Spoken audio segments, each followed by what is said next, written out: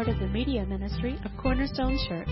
You can listen to this and other messages on our website at www.corner-stone.org or by subscribing to our podcast. Well, if you'd open your Bibles this morning to Mark chapter 9, we're going to look at a wonderful story about a father today, here on this Father's Day. And he is trying to find help for his son, who has a lot of different difficulties in his life. His son has some emotional problems, some medical problems, but it all boils down to some spiritual problems. And we see this father who loves his son and wants the very best for his son, kind of desperate, looking for answers as he has for many, many years. And in this desperation, as he begins to seek out help for his son, as he's done for many, many years, he prays what I believe is probably my favorite prayer in all the Bible. It's a very simple prayer. It's 5 words in some translations. I believe, help my unbelief. Now, if you've been around Cornerstone for a while, and over the last several years, you've probably heard me refer to that, because it is my favorite prayer. It's one that I can embrace because I feel that struggle in my own prayer life. Without a doubt, I believe that God is God, that He has sent His Son Christ, that He loves us, that He has redeemed us through the work of Jesus Christ. And yet there's a part of me that struggles when God doesn't answer in my way and in my time. And that causes doubt. Here, unbelief. And so what we see in this very simple prayer that we'll see, and we'll look at the context of that whole story in just a moment, in these 5 words, is this profound prayer, I believe, help my unbelief. Now before we even look at the story, let's kind of break that down a little bit. This prayer, these 5 words, are both a profession, but also a confession. The profession part is when the Father says, I believe. Now, we don't know how much he believed in Christ. Maybe he's just heard a few stories. But he at least believes enough about the miracle workings of Christ that he comes to the disciples and ultimately to Christ to get help for his son. That would probably describe a lot of us. We believe that there's a God. We believe that He's a personal God. Maybe we believe that He is a God who has sent His Son to die on the cross. And personally, we have involved ourselves in that we've accepted that as the answer for our sin, and we've come to know Jesus Christ, not just as a historical figure, but as the Lord of our own life, our Savior. And so we very much, as Christians, would say, I do believe. But then we come to this place that is a confession. After that profession of, yes, I profess that I believe in God and in Jesus Christ, is this confession of this Father that says, help my unbelief. It's so important in this profession of what we do believe. Again, you may believe in God and Jesus Christ, the promise of the Spirit, the power of Christ's resurrection, the assurance of His return, the ultimate gathering of all His saints. These are things that we believe. But I can imagine that there are many of you this morning that as you profess that belief in all these things that you just know to be true, and you put your internal trust in these things and say, I believe, that you also understand the part of this confession of this Father.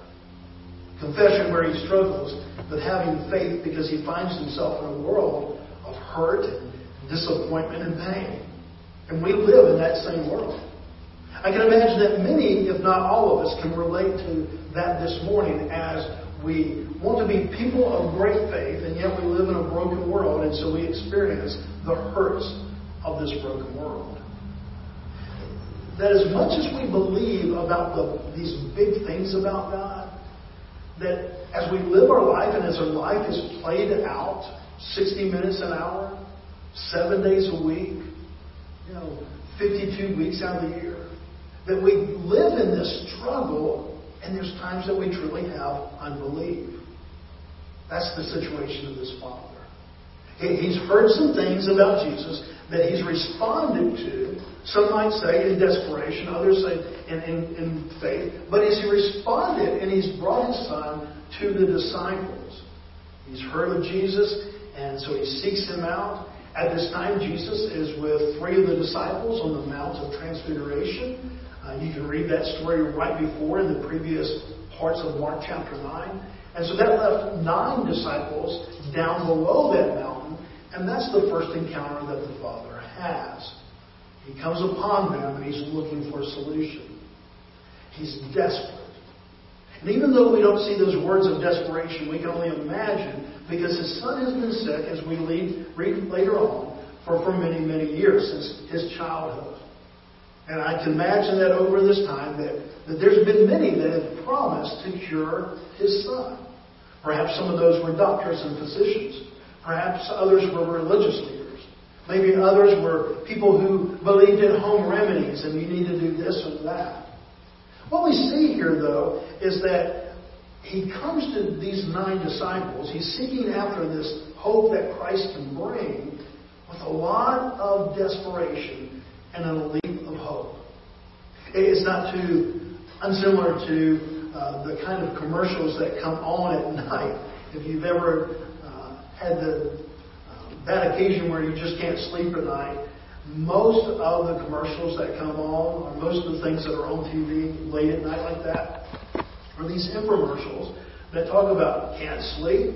And there's a part of it, you will say, no, here it is 2:30. Of course I can't sleep. I wouldn't be up watching this commercial if I could sleep.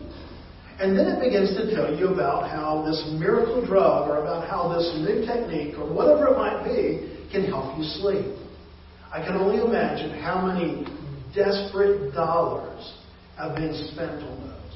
And I'm not here to say that they work, they don't work, I don't know. But I just know that the desperation that must come, that when we have an ailment, whether it's physical, emotional, or spiritual, and we can't fix it, and we've had it for a long time, a dilemma, maybe perhaps even in relationship, in our family, that we're looking for any solution.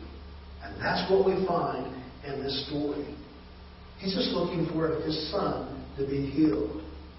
And as we begin to see all the events that precede verse 14, the Father now is surrounded by 9 of His disciples. There's some religious leaders there called scribes, and a bunch of people from the area. And they're kind of, at this point, involved in an argument. And the argument is about how the disciples couldn't heal and could not bring healing to this son. About that time, Jesus and Peter, James and John, those who had been up on the Mount of Transfiguration, they come down and they notice this. And that's what we pick up in the scripture today, Mark chapter 9, verse 14 and following. And when they came to the disciples, they saw a great crowd around them, and scribes arguing with them. And immediately all the crowd, when they saw Him, were greatly amazed, and ran up to Him and greeted Him. And He asked them, "What are you arguing about with them?" So Jesus comes down, and of course people are coming around them. Maybe some of the amazement, some theologians, some scholars believe is because they've come off the Mount of Transfiguration. Maybe there's a glow that is still existing there. But these people, they love Jesus, and so they rush up to Jesus, and they're amazed at Him. And Jesus asks, "What's going on here?" The response to Jesus' question eventually comes from this Father who had brought His Son to the disciples, or really to Jesus, but He found the disciples first, for healing. We see that in verses 17 and 18. And someone from the crowd answered Him, "Teacher, I brought my son to you, for he has a spirit that makes him mute. And whenever it seizes him, it throws him down, and he foams and grinds his teeth and becomes rigid. So I asked your disciples to cast it out, and they were not able." We're not given all the facts or all the details of all the elements, of all the different things that happened when they came. But we read this and we can make 2 assumptions that we believe to be true. The 9 disciples tried to heal the boy, and the 9 disciples failed to heal the boy. Now you might be thinking, well, of course not, because only Jesus can heal. The disciples can't heal. No. God had given them, and Christ had given them the power of healing. You just go back a couple of chapters, Mark chapter 6, verse 13. And they cast out, talking to the disciples, and they cast out many demons, and anointed with oil many who were sick and healed. We find that also in Matthew and in the other Gospels. So Christ had given them the ability to do healing. That's all through God. They didn't have any special powers themselves, but they did have the ability for God to heal through their prayers, and so they were a little frustrated because in the past this has worked, but in this time it didn't. And so perhaps they had even promised the Father, as the Father came up and said, can you pray for my son? Can you pray for his healing? Maybe they had even said, yes, we've done that in the past, and certainly we will be glad to pray for him today. We really don't know all that had transpired before. God doesn't record that. We just know these two things. They had tried to heal the boy, and they had failed to heal him. So the question comes up, not so much did the disciples have the authority to heal, but rather, why couldn't they heal this time?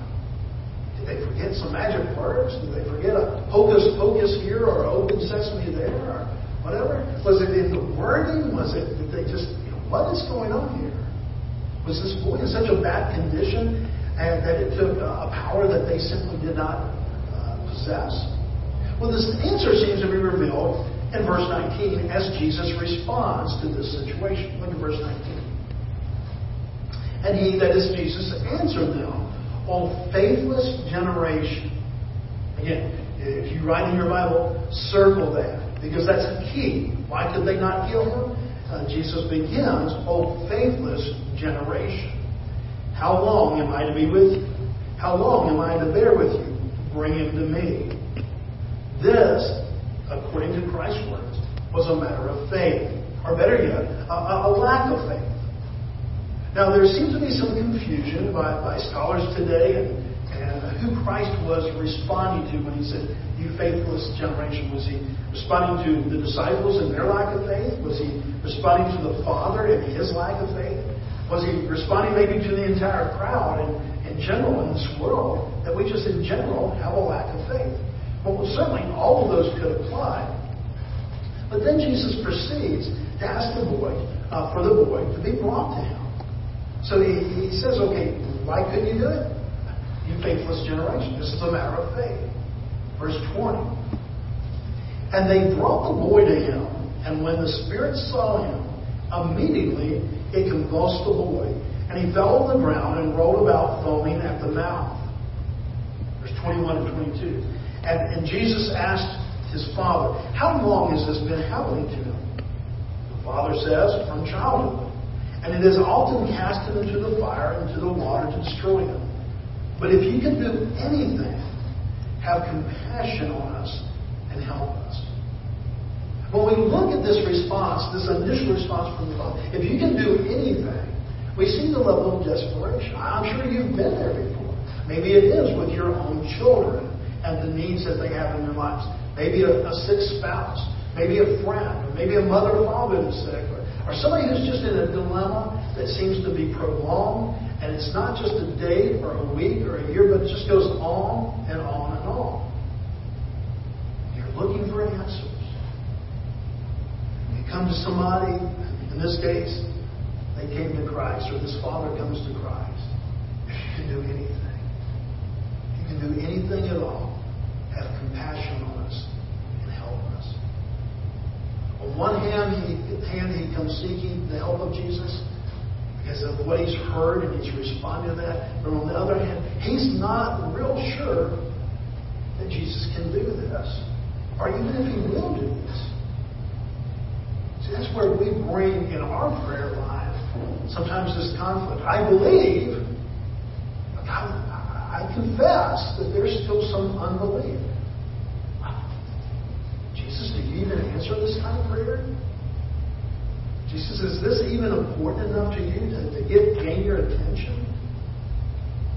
Jesus, have you not answered this in the past, even though I've prayed this in the past? Have you not answered this thus far because in some way this is a punishment for something that was done before?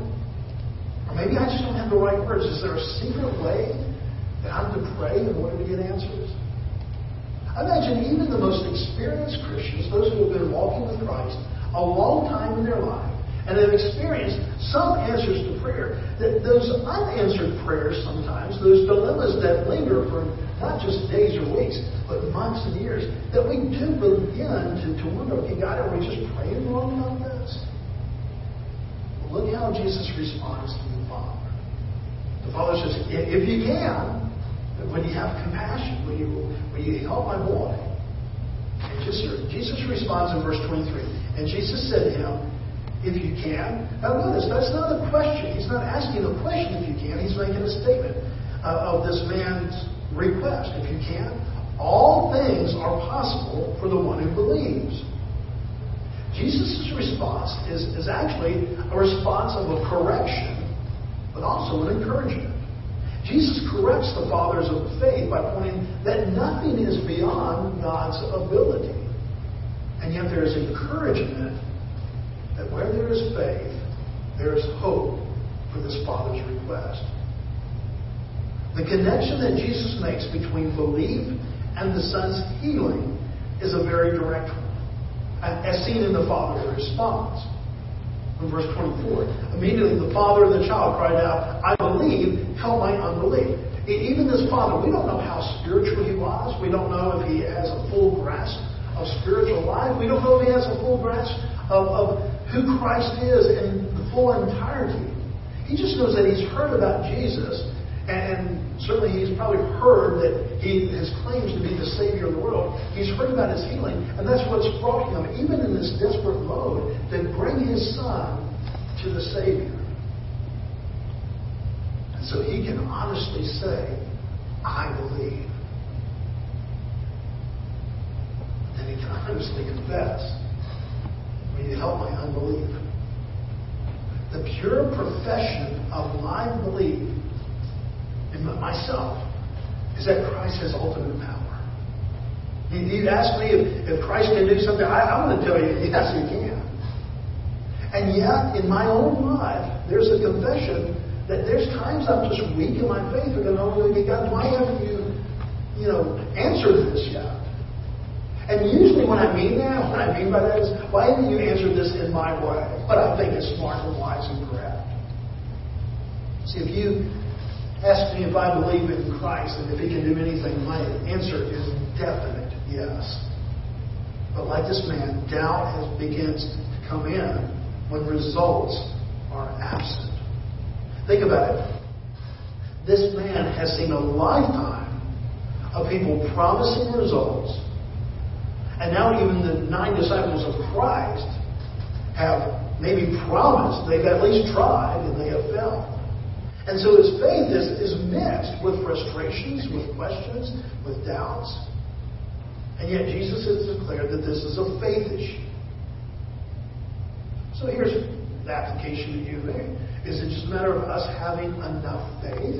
Is there a scale of 1 to 10 and only prayers that kind of reach at least 5 and above get answered, and Christ doesn't answer anything that are 5 and below?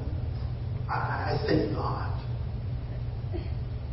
Jesus here promises something that should encourage us as we walk this life and as we face this wrestling match of our belief and our unbelief. In Matthew's account of this same story, the Gospels record different perspectives and they just write it differently. But Matthew records this story too. And in Matthew's account of this event, he includes where Jesus says something about faith. Now we already see in Mark's account that it is a faith issue. But Matthew explains that a little bit more. Look at Matthew chapter 17, verse 20. He, that is Christ, said to them, because of your little faith, because, he was asked the question, why couldn't we, the disciples came to him and said, why couldn't we heal him? And this is Jesus' response. He said to them, because of your little faith, for truly I say to you, if you have faith like a grain of a mustard seed, you will say to this mountain, move from here to there, and it will move. And nothing will be impossible for you. Now, what did Jesus mean? Well, he uses illustration. I think most of those would have been very familiar with, in that day, us, because we're not an agricultural society that much anymore. We're not as familiar. But the mustard seed is one of the smallest seeds in all of nature. It's really small. And if you held out your hand, you could probably hold 500, maybe 1,000 of them. Yet the mustard plant can be quite large. And there's even some versions that can be almost like a mustard tree. what Jesus is trying to say here should be encouraging to us. Do we have to have a level 10 faith? And in other words, we have to have this great faith in order to have prayers to be answered. In one way, yes, and in one way, no. But I want you to know that the pressure is not on us in order to have this great faith. Because even our faith comes from the very Spirit of God. I believe what Christ is trying to teach us here is that true faith believes not only in the power of God, but in the purposes of God. See, going back to what I said before, if you ask me, can God do anything? Yeah, He can do anything. But most of the time when I see a lack of an answer to a prayer or something like that, I'm not struggling with God's ability to answer it. Most of the time, to be real honest, I'm answering that I don't maybe agree with the purposes of God. Wasn't that Jonah's dilemma last week in our sermon? Could he believe that God could do anything? Yeah, it was the very fact that he believed that God could redeem even some people like the evil Ninevites. He just didn't agree with the purpose of God. That if they turned and repented and turned their faces to God and believed in Him, that God would forgive them. And Jonah didn't like that. There's our struggle. And we see it even here. Not so much that God has the power to do something. Most of our struggle is in the purposes of God. For example, and this is going to be kind of a silly illustration, but I'll go with it. Can God give me or you $1 million today? Yeah. I mean, before we would even end the prayer, we could have $1 million sitting in front of us. I truly believe that God can do that. And you can change that to billion or trillion if you wanted to. Okay? Will God give me $1 million today if I just pray hard enough? Probably not. Now why? If He has the ability and He loves us, why wouldn't He just give us $1 million? Here's what I believe that is the motivation there. I already have a streak of pride. I already have an orientation to self-reliance and self-dependence. And if I had $1 million, do you think that would increase my self-dependence and self-reliance? Or do you think that would increase my dependence on God? I know the answer for my own life, and you probably know the answer for your own life. So it's not that God can't do that, but that's not the purposes of God. He wants us to live in faith for Him to provide for us daily provision. Now again, kind of a silly illustration, but I think that it illustrates well that difference between the power of God and the purposes of God. The other principle that I think that we see in this story, in this event, that we need to remember about faith, is that faith is not a process as much as it is about a person. In one way, faith is kind of a process, but it's not about a process. It's not about level 1, 2, 3, 4, 5, as much as it is a focus on the person, and that person is Jesus Christ. Folks, the answer is not in some magical incantation, 3 easy steps to get what you want from God. The answer is Jesus. And I believe that's where perhaps the 9 disciples fell. We don't know, and I don't know because we're not told the details of that. But maybe because they had healed before, they just thought, okay, we pray this prayer, we do these things, and healing takes place. And maybe they had turned that into a process rather than really a focus on Christ Himself. I don't know, because we're not told. But I can assume that perhaps that could have been what happened. But Christ points it back to this faith. Okay, as you were praying, did you really have faith that, of course, that I can do all things? This man finds the answer for his son, but he doesn't find it in a process. He finds it in a person. And it's to this person that he cries out in verse 24. As we read it again, immediately the father of the child cried out and said, I believe. Help my unbelief. So what happens? What's the rest of the story? Jesus heals the boy. In fact, we see a picture of the resurrection here. The same word that's going to be used for Jesus resurrecting from the dead is what happens, because when He heals this boy, the boy kind of falls at first, and everybody thinks, oh no, he's died. And Jesus takes him by the hand and picks him up. And the same word for resurrection that was used for Christ is used here. And so in a way, this is a picture of this boy being resurrected back into life. So let me ask you this, as we apply these principles on this Father's Day. Which is more important? The size of your faith or the object of your faith? Remember, the size of your faith doesn't matter if the object of your faith is wrong. You can have faith the size of an elephant, but if you put it in the wrong place, then you put your faith in something that cannot provide for you. That's why Jesus said, no, even something like a mustard seed. The faith of the size of a mustard seed. Placed in the right person, not in a process, but in the right person. Believing in the power of Christ and in the purposes of God, then mountains can move. And that's why I challenge you to implement this as a part of your prayer life. To add this Father's prayer to your prayer life. Not as some kind of rote kind of thing, just to kind of add on, like when we end a prayer, in Jesus' name. Amen. Not just kind of that. There's nothing wrong with praying in Jesus' name. But don't turn it into a rote thing. I believe, help my unbelief, and then you just kind of go. No. Grasp the heaviness of that. God, I believe that you can do anything. Have you been struggling with something for a week, a month, a year? Maybe as like this, Father, for years upon years. And it's as personal, as intimate to you as your own family, your own children. I believe.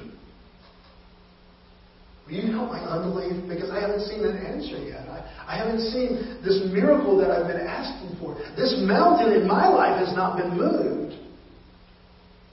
Be encouraged today in your prayer life.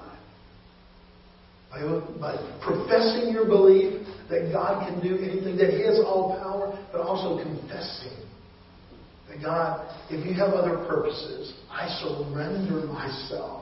And I surrender the one that I'm praying for to your good and perfect will. For it is that confession, along with the profession of belief, that I believe is truly the miracle and what makes this prayer to me so amazing. So on this Father's Day, then I assure you that there are a few prayers out there as powerful and as heartfelt as this one. And I like it for men because it's kind of short and sweet. We kind of like things that are kind of direct. Don't get bogged down in the details. But that as men of God, as the family of God, that we could reflect the heart behind this simple prayer. I believe. Help my unbelief. Let's pray. Father, we love you. We thank you so much for the hope that is in Christ. And Father, we do profess our belief today, Father. You are Almighty God. Father, we were lost and you loved us so much that you sent us a Savior, Father. You redeemed us from death into life. So, Father, we believe that you truly can do anything. And so, Father, we do struggle in our own walk of faith and in our own understanding, Father, why this little boy, Father, had to go years and years and years before there came healing. It could be, Father, like that other boy that had been blind since birth, just so that Jesus could come by that day and do the miracle of healing. And perhaps, Father, in your purposes, maybe that's why there's been a delay in some of our prayers. Maybe you're maturing us, Father, and growing us to trust in you more, sanctifying us, Father. Father, help us to believe as much in your purpose as we do in your power. Father, I don't have a lot of faith, but I do have a mustard seed size faith because you are so worthy of that. And so, Father, help me to just trust you. And Father, I thank you for this prayer. It's been my favorite prayer. And I hope, Father, and I pray that it will become a part of all of our prayers. That as we seek you, that we would just come before you, claiming our belief in you. But Father, confessing this unbelief so that you can grow us and mature us. We love you. We thank you. And Father, I pray that you give all the dads out there just a great Father's Day as we pray this in the hope that is Christ. Amen.